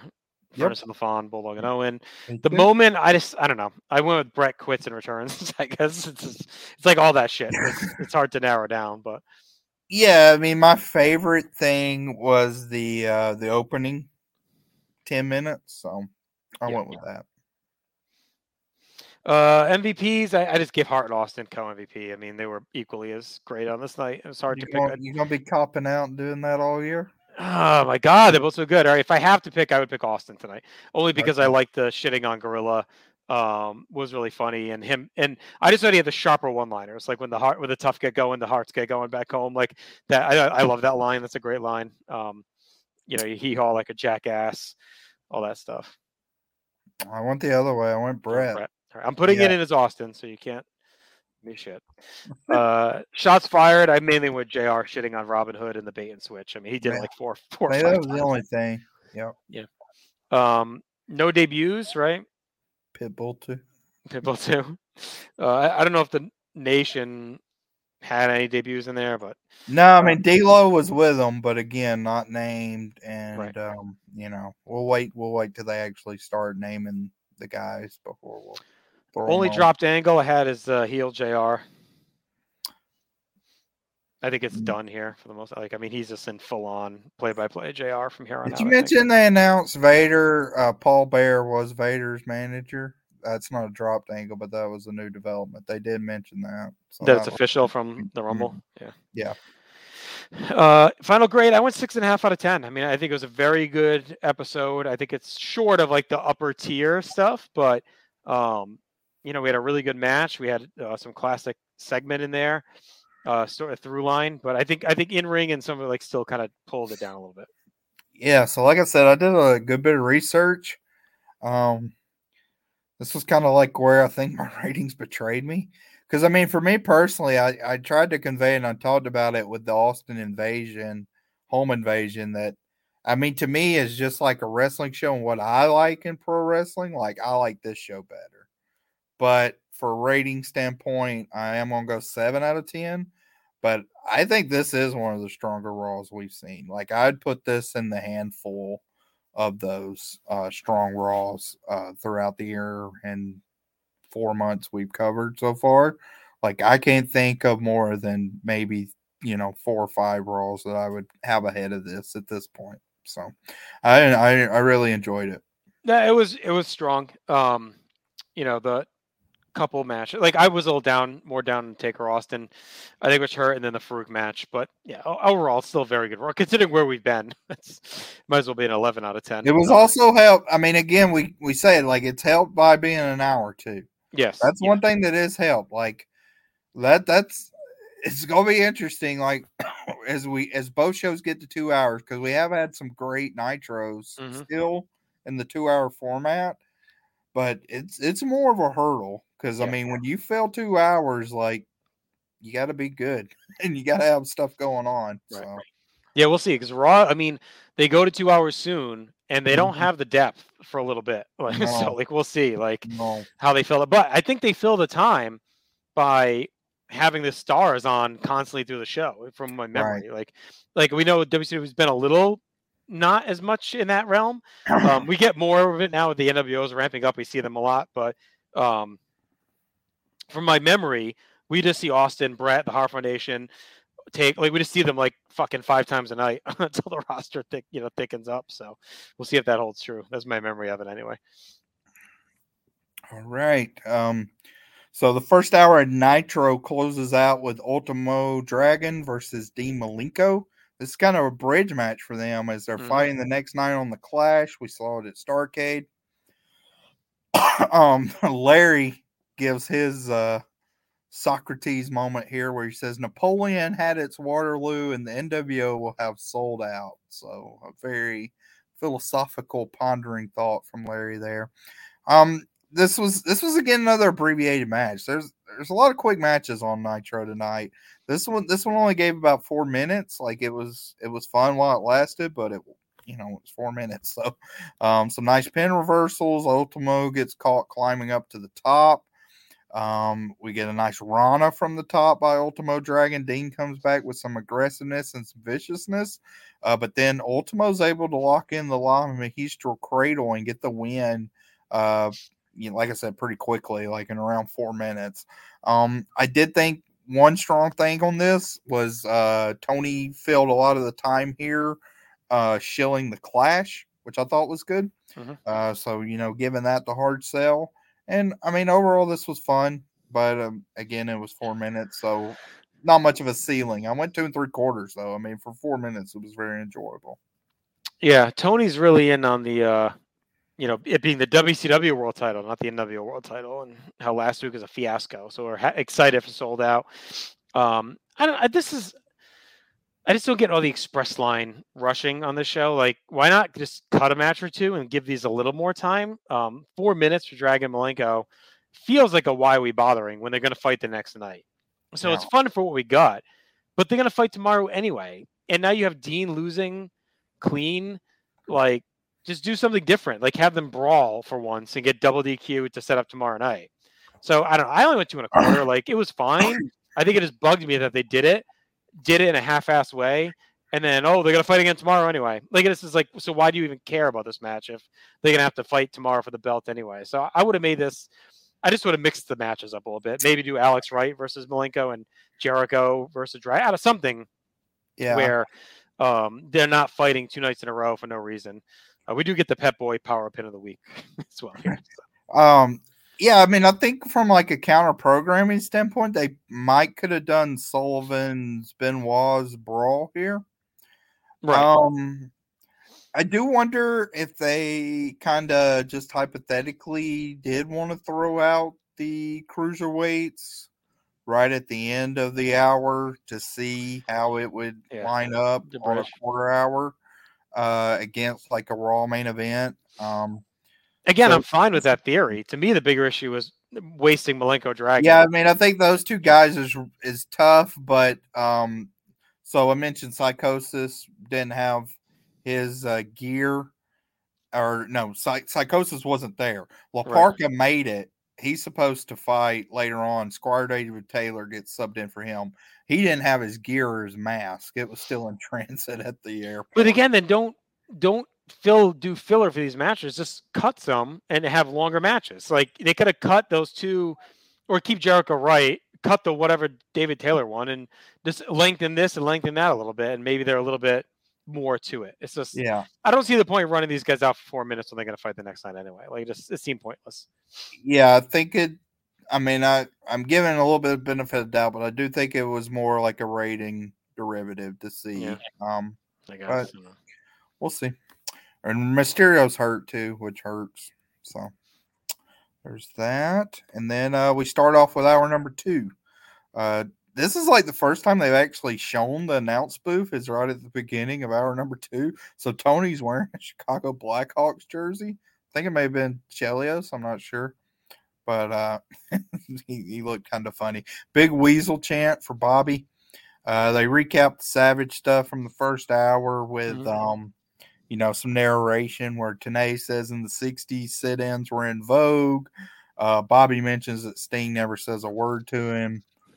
Do you have anything else to add on that? Just a recap, really. Okay. And the sweet Blackhawks jersey. Clark Griswold to be proud. Yes. So then we get our now this is a match that probably could have been cut. So we get we needed to get this match in. We got a show to do. This I don't get the bit of a doubt. This is weird. So it's Jacques Rougeau versus Steven Regal. Now Jock calls Illinois a bunch of hillbillies, which I thought was a little odd. I wouldn't associate the state of Illinois as having a lot of hillbillies, but okay. Tony laughs at Jock no knowing the words to Canada. And I mentioned here, like, Regal was one of the last ones in World War III. Mm-hmm. And they've kind of dropped the ball with him. Like, not much momentum at all since then. No, he's done nothing. I mean, he's TV champ, but, like, he's rarely on. I don't think he wasn't on Starrcade. Now this is a bizarre match where Regal, I don't know if they're trying to put him babyface here. I mean, he's a babyface throughout this match. Yeah. So very quick work together. Regal fires back with some uppercuts. Parker slugs Regal on the outside. They do this thing where like Parker trips Regal up one time. He goes for it again, and Regal's lies to it and stomps on Parker's hand. Yeah, that's cool. And then Jock calls for interference, and Parker, physically gets in the ring and ends up whacking Jock, and that gets the bell for like the DQ. And then Regal gives an atomic drop to Parker, and he goes flying. And Regal does. I always find like his weird like baby face, like fired up. It's always it's a little weird. I mean, he had a decent reaction, but this was just bizarre. So I went a half star. I mean, it was a 2-minute match. This was terrible. Half a star for me. It could have been fun, but again, nothing is getting settled. It's a rough night of matches. This is what I'm talking about. What I said earlier, they don't seem to value the go home the night after. Like this is our march to sold out. Like these guys aren't even on the pay-per-view. You had Jericho. We're doing Malenko Dragon tomorrow night. Those are getting cut short for this to go 2 minutes and be a bunch of bullshit. Where Regal, a guy you clearly don't care much about right now, and Jacques Rougeau, like it's a stupid. This didn't need to happen. This could have been Malenko Dragon 8 minutes instead, when you factor it all in and get you more hyped for the clash with maybe a DQ finish or a brawl finish or something to set that up. Instead, we get this as like a throwaway, and it feels like okay. everyone always rips on Vince Russo in 1999 and 3-minute matches, but like right now we're kind of in that phase right here on this Nitro. Like we get 3 minutes, 3 minutes, 3 minutes. Nothing's getting any time to breathe or tell a story. Yeah, agreed. Sold out promo airs, and then we get our Lee Marshall Road Report. Yes, he's in Milwaukee. Talks about Lou Alcindor and the Packers, and tomorrow's Clash of the Champions, where they'll offer sauerkraut and bratwurst. So don't you miss it. Says don't do it. Don't sample it. Kevin Sullivan versus Chris Benoit. Now Sullivan makes his entrance. Benoit attacks him from behind right there in the aisleway. And then they have a big fight. Like they go up into the stands. The crowd's going nuts. They go into the concourse. They go into the bathroom again. And Bobby yells out, only on Nitro will you see something like this. Tony calls it the most bitter feud the sport has ever seen. While they're in the bathroom, Sullivan slams the door onto Benoit's fingers. They use the plexiglass above the urinal and slam that into each other. Dillinger takes another spill when he gets in between them. And there was like 4 or 5 guys that were just like in the bathroom. Mm-hmm. But when they go to exit and then go back, it is a wild scene. Yeah, like security has lost control. The cameraman can't get out of the bathroom. He's like stuck behind them. Cameraman can't get out of the bathroom. Woman can't get to the wrestler. She's yelling to move. God damn it! She's got her shoe off, like waving her shoe. She the way she yelled that kind of sounded like AC Green when he has OJ in the car. It's like, you know who this is? God damn it. AC Cowling, you mean? Oh AC yeah, Green. AC Green. AC Green. Yeah, AC Cowling. You know who I am? God damn it. But yeah, she has her shoe off. It is wild. So then we come to the wide shot in the arena. We see Benoit getting kicked down the steps. They go into the entranceway and are walking to the ring, and somebody throws a huge beer, like a full beer, that gets thrown and splashes onto the camera. A fan throws another one. So then they get into the ring, and we call for the bell after all that. The match starts. Sullivan tries to put Benoit on the tree of woe, but he bounces out of that. Some stiff chops, a low blow from Sullivan, and an atomic drop. They hit head to head, and Woman's on the apron arguing. And then while that's going on, Jimmy Hart gives Sullivan the ring bell. Benoit goes to the top, goes for the diving headbutt, hits the ring bell. That was it's nasty. Six spot. Like you can hear it. It looks off. I mean, it's just nasty. And then Jimmy helps Sullivan pin Benoit. So as an abbreviated match, and I think you have to put the brawl in with it. Like, I mean, it was an intense, crazy, out of control fight again between these two. Again, it's a little weird that this is right before they fight the next night. I'm kind of okay with it here because it's like, I don't know, it's like this blood feud. It was signed for Chicago. They added it from Milwaukee. This feels different than like a 4-minute exhibition between Malenko and Dragon that doesn't really do anything. This at least is like, this war can't be contained in any arena. Okay. I wonder, though, how many times, because, I mean, obviously they'll be fighting a lot more going forward, a few more times. So I wonder if we ever get, like, dwindling returns. Yeah, diminishing returns. But as of this, I went 3.5. I loved it. Yeah, we'll see. We'll see where it goes from here. I went 3.25. Good wild match. Great pace, pure madness, sick finish with that bump at the end. I like that Sullivan wins here to set up tomorrow night because it feels like Benoit always beats him. So, like, I'm okay with that here. And, I mean, it's crazy how long this feud goes on. Like, you remember the Bash of the Beach 96 match. And I would bet not too many people remember that it really went on, like, this much longer beyond that. Like, it goes until the summer, right? So it's, like, almost a full year, which is Bash crazy. At the Beach is a retirement match, I think. Yep. Come back from break. NWO music starts up. It's Nash, Bischoff, Ted, Six, and the B team. Really, everybody at Sub Hall and Hogan. And they invade the announce booth. They scurry off the announcers. And then the three individuals that sit down to start us are Ted, Kevin Nash, and Eric Bischoff. And this is another fabulous night of commentary on one Kevin Nash, where he sits down right away, says, "I'm looking sweet or what?" Leads us into our next match, which is Carl Ouellet versus Jim Duggan. Nash says that Carl looks like he hasn't missed too many Labots. That was great. That's such a great line. And then O Canada gets faded out. Out comes Duggan with his WCW flag. He's wearing like gold boots with purple trunks for the WCW colors. He's all in. What a shill. And then Eric makes some programming changes here. Mm-hmm. So he says he wants to give Chono a tune-up. So he's giving him the match versus Dave Taylor. He says he's subbing in Psychosis, but as I explained, that was never going to be the match. And then he also gives Rick Steiner the night off and inserts Hall. I like that Eric inserted this, saying this is the first time Hall's wrestling on Nitro. Yeah. So I thought that was good. He's gonna take on Booker. I like it. He goes, "This is a lousy format."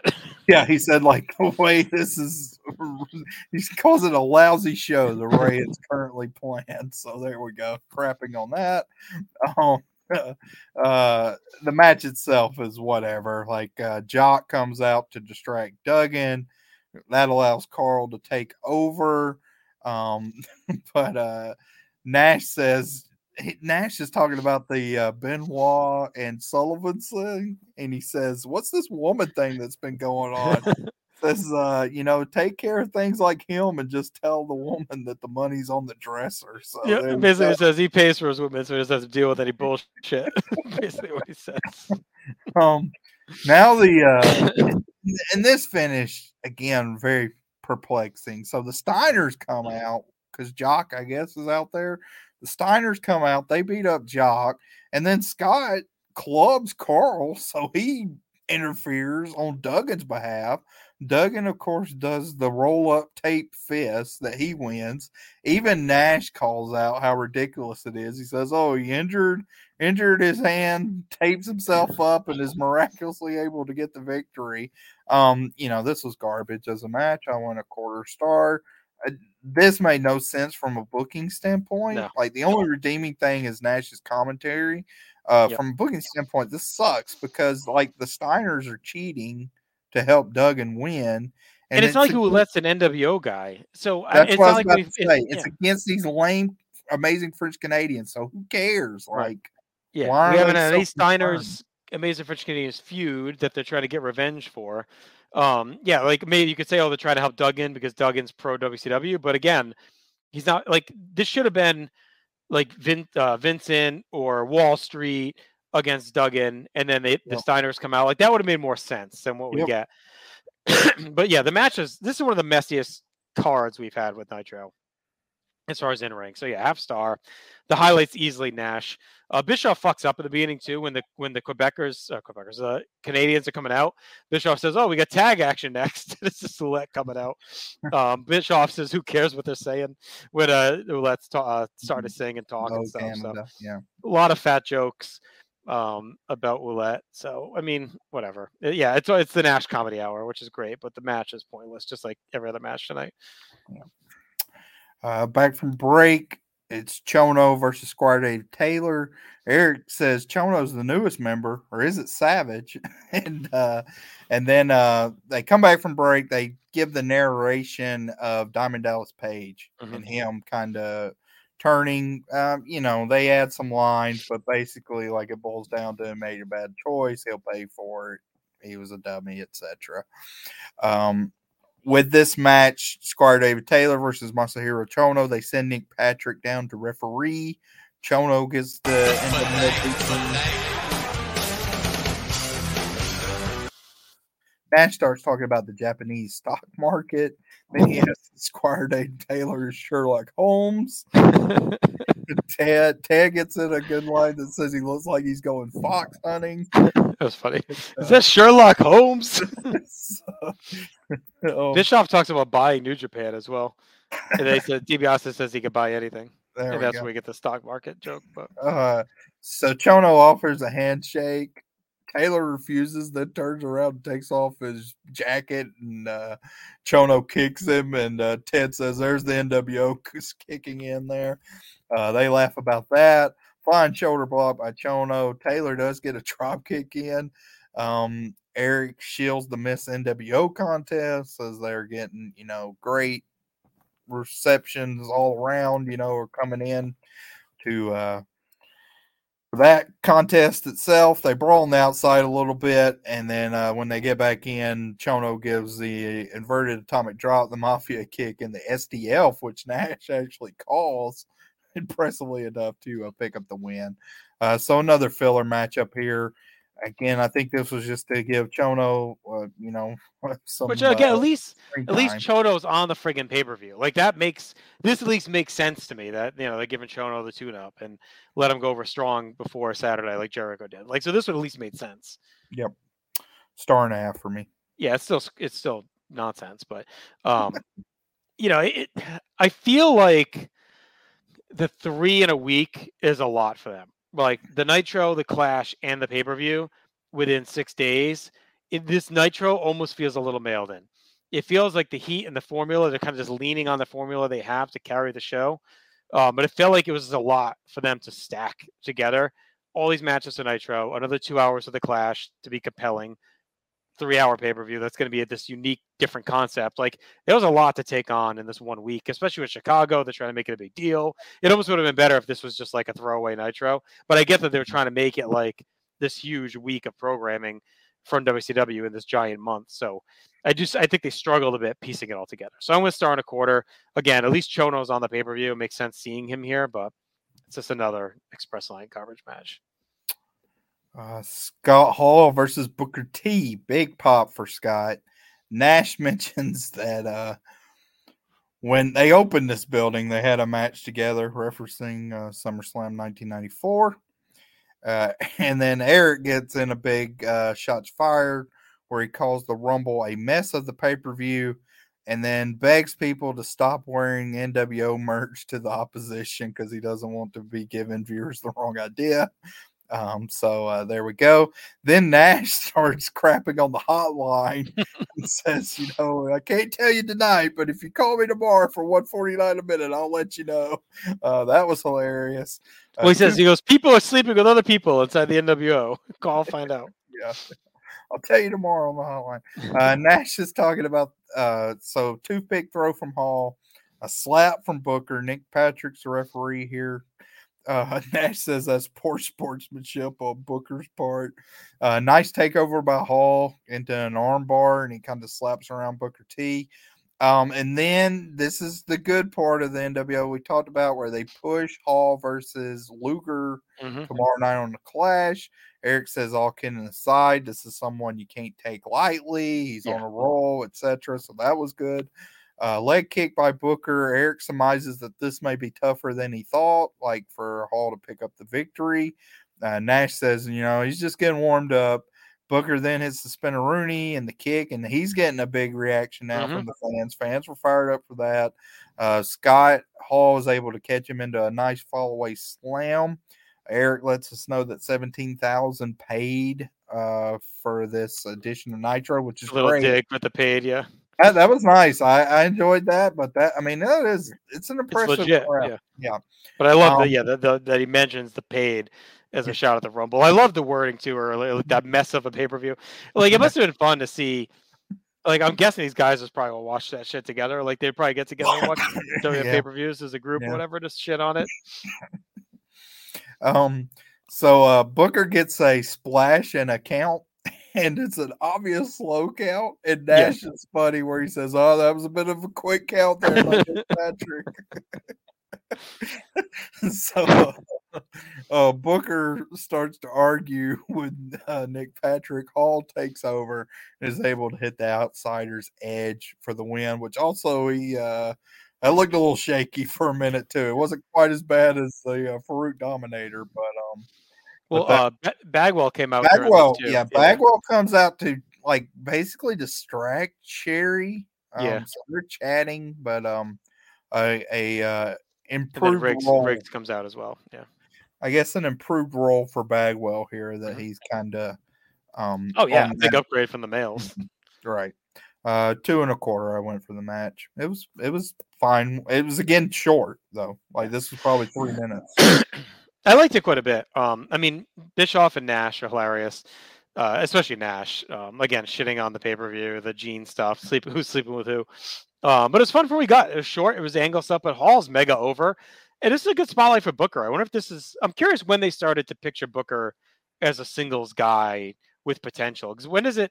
Is it before next year at all? Like, is it in '97 at any point? It feels like it starts. They're in the Spring Stampede, right? Match with the infamous yes. Yeah. So I mean that might have been a trial run. I'm curious when they started to see something in him. I mean, 98. He's certainly that's when he's full-fledged. Like that's early too, like January, February. So yeah, like he does the stuff with Martel, then he's in the Benoit, at Finley and all that. Yeah, so I'm curious when in '97 if it starts, because by '98, like you said, like he's ramped up. So, it was fun. I mean, Hall's mega over. The buzz and chaos. I actually went 2 3/4. I just like the whole package around this. I thought it was entertaining, and I like Hall. I mean, I like watching him work, and it was cool. Like you said, they made it a good job, feel like a spectacle. It's his first ever Nitro match. So then we get the real hotline ad. The NWO hotline paid ad, $159 a minute for the NWO hotline. Our main event is Stevie Ray versus Lex Luger. Do you think Nash knew that was coming, that ad, and that's why he did, or do you think it was just a coincidence that he mimicked the hotline? It was a good coincidence if it was. Either way, it worked out. So Stevie Ray versus Lex Luger. When Stevie Ray comes out, Nash says, "Didn't this guy just get beat up?" Oh, it's the other one. So there we go. Oh my God. Nash says he's more excited for Sold Out since his third Christmas. Then when Luger comes out, he says, "With a body like that, you can't have too much fun. I would have to give up too many things I enjoy, like a pop top." So that was a nice line again. Now they're talking about the stuff with Savage, and they're still playing up the Sting's NWO, because he says, like, hey, Savage is like with Sting's mentality that, if you can't beat him, you might as well join him. Yep. So they say Savage came to his senses, all this stuff. Nick Patrick and Luger start arguing, and Stevie attacks. Patrick has a great smile on his face when Stevie Ray attacks him here. Stevie beats up Luger down in the corner. Ted bails here to, I guess, prep Hogan. Yeah, Bischoff says to go prep Hogan up. Yeah. Six hops on the mic now. Luger gets sent into the guardrail. There was a lot of people getting sent into the guardrail on this edition of Nitro. Sherry gives the boots to Luger on the outside.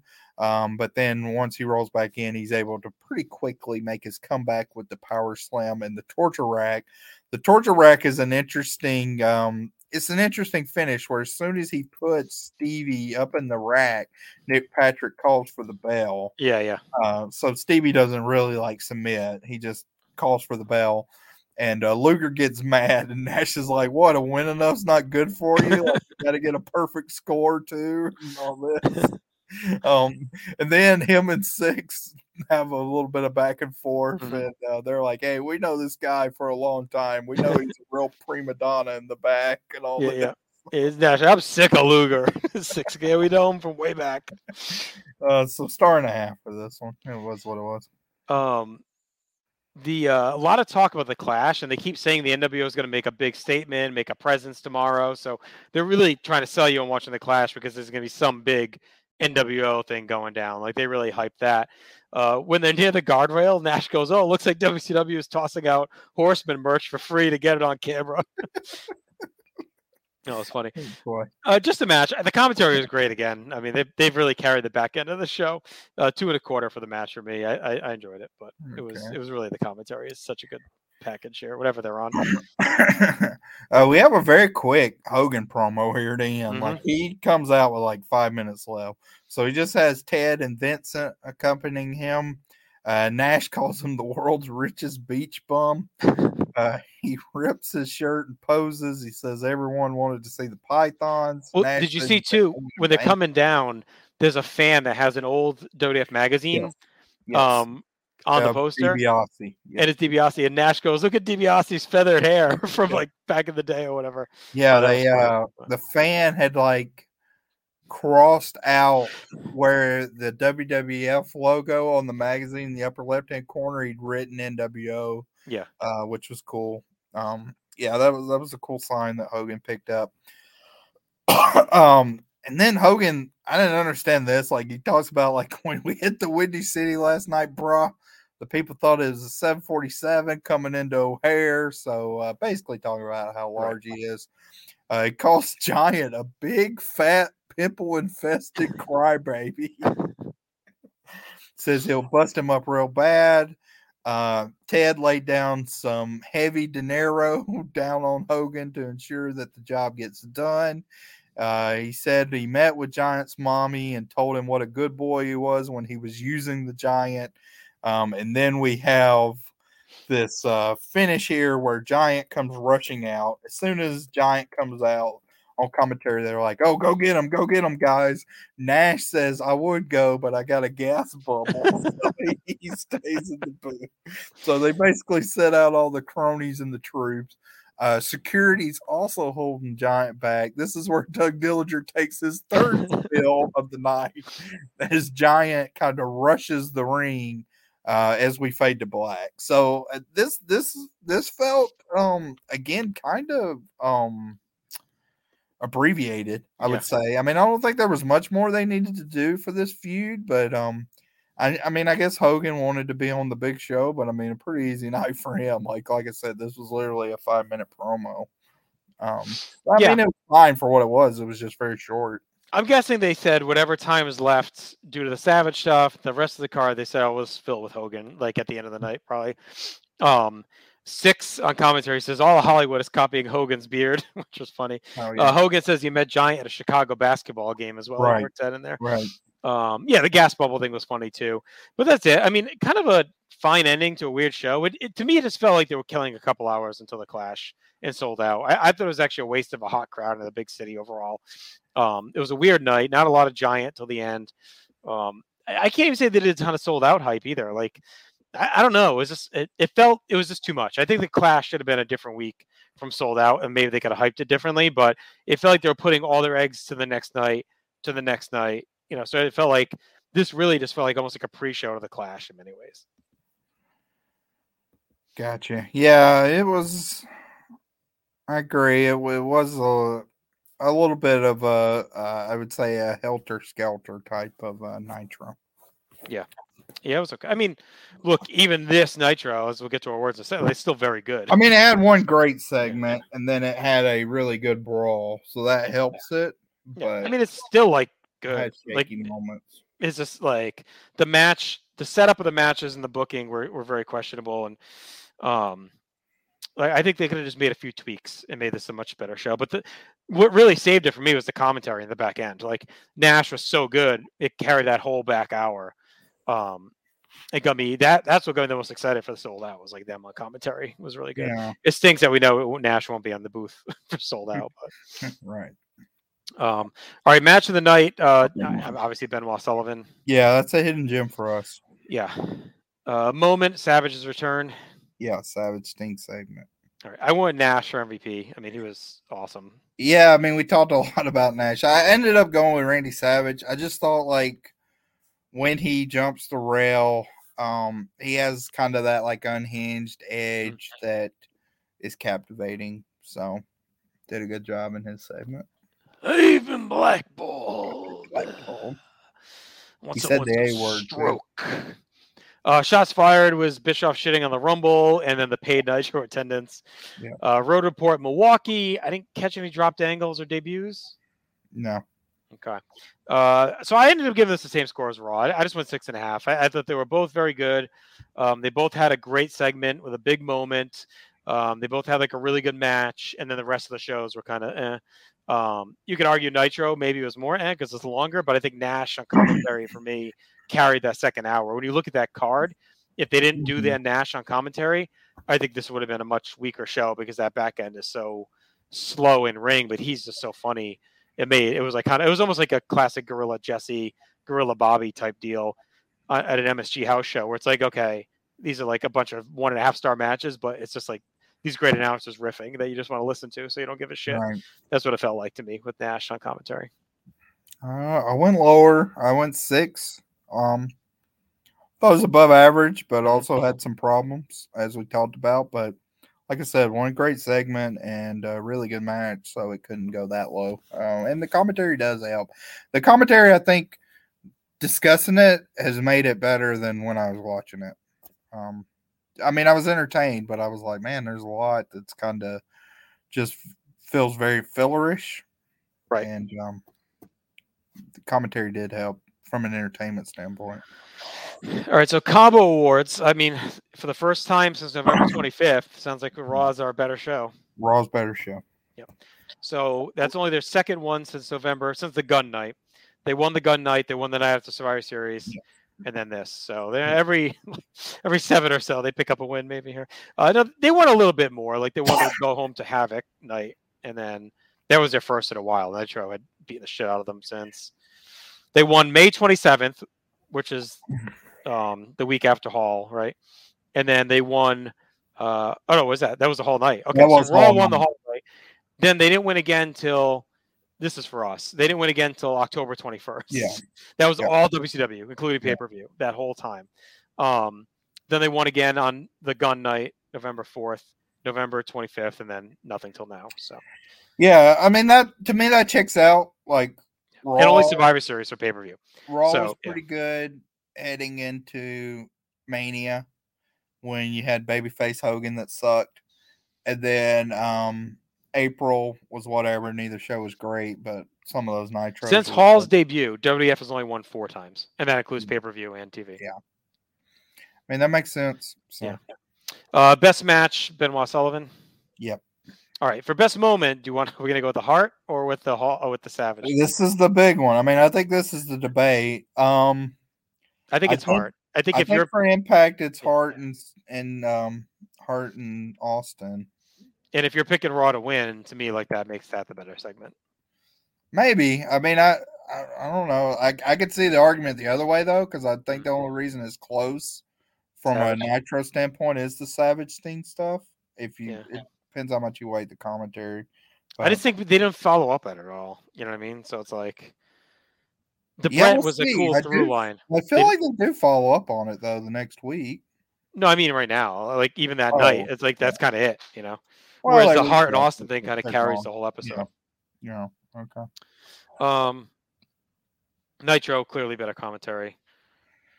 Yeah, I mean, Raw was good. JR was great. Commentary was good, but Nitro. Now, if it wasn't for Nash, I would say maybe tilted toward JR, but the Nash back end was too good to not go with. So who's your star overall? Well, I mean, we're all over the place too. I mean, it's either Hart or Austin, I think. So I don't have a problem giving it to Austin. I thought Austin was. Has Austin won any?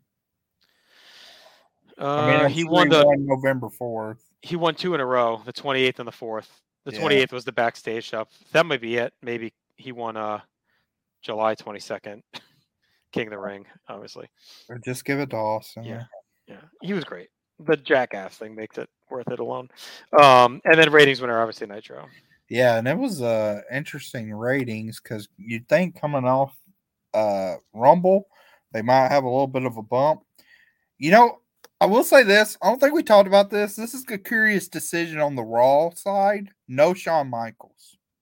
Yeah, we talked about that earlier. It's like, to me, that's a big shock that you're in his home state. He just won the world title. The only thing I can think of is that he was wicked sick, and they were just like, go home and rest. I mean, that's got to be it. We'll see if he's on next week, because is that last hour show still from Beaumont? Yeah. Okay, so we'll see if he's on next week or not. I think they said he was already. So then it's even more curious. Or at least do a promo or something. I mean, they showed his entrance, I guess, but it's surprising that he wasn't on. Maybe they figured Bret Austin would carry it enough. So, I mean, Raw's in this funk where on January 6th, it was a 2.1. January 13th, the previous week, it was 2.3. Tonight, they're 2.2.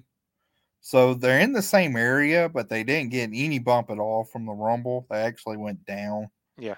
It's negligible, but I would consider that a little disappointing. But again, like they haven't been above a 2.3 since November 18th. So they've been sliding.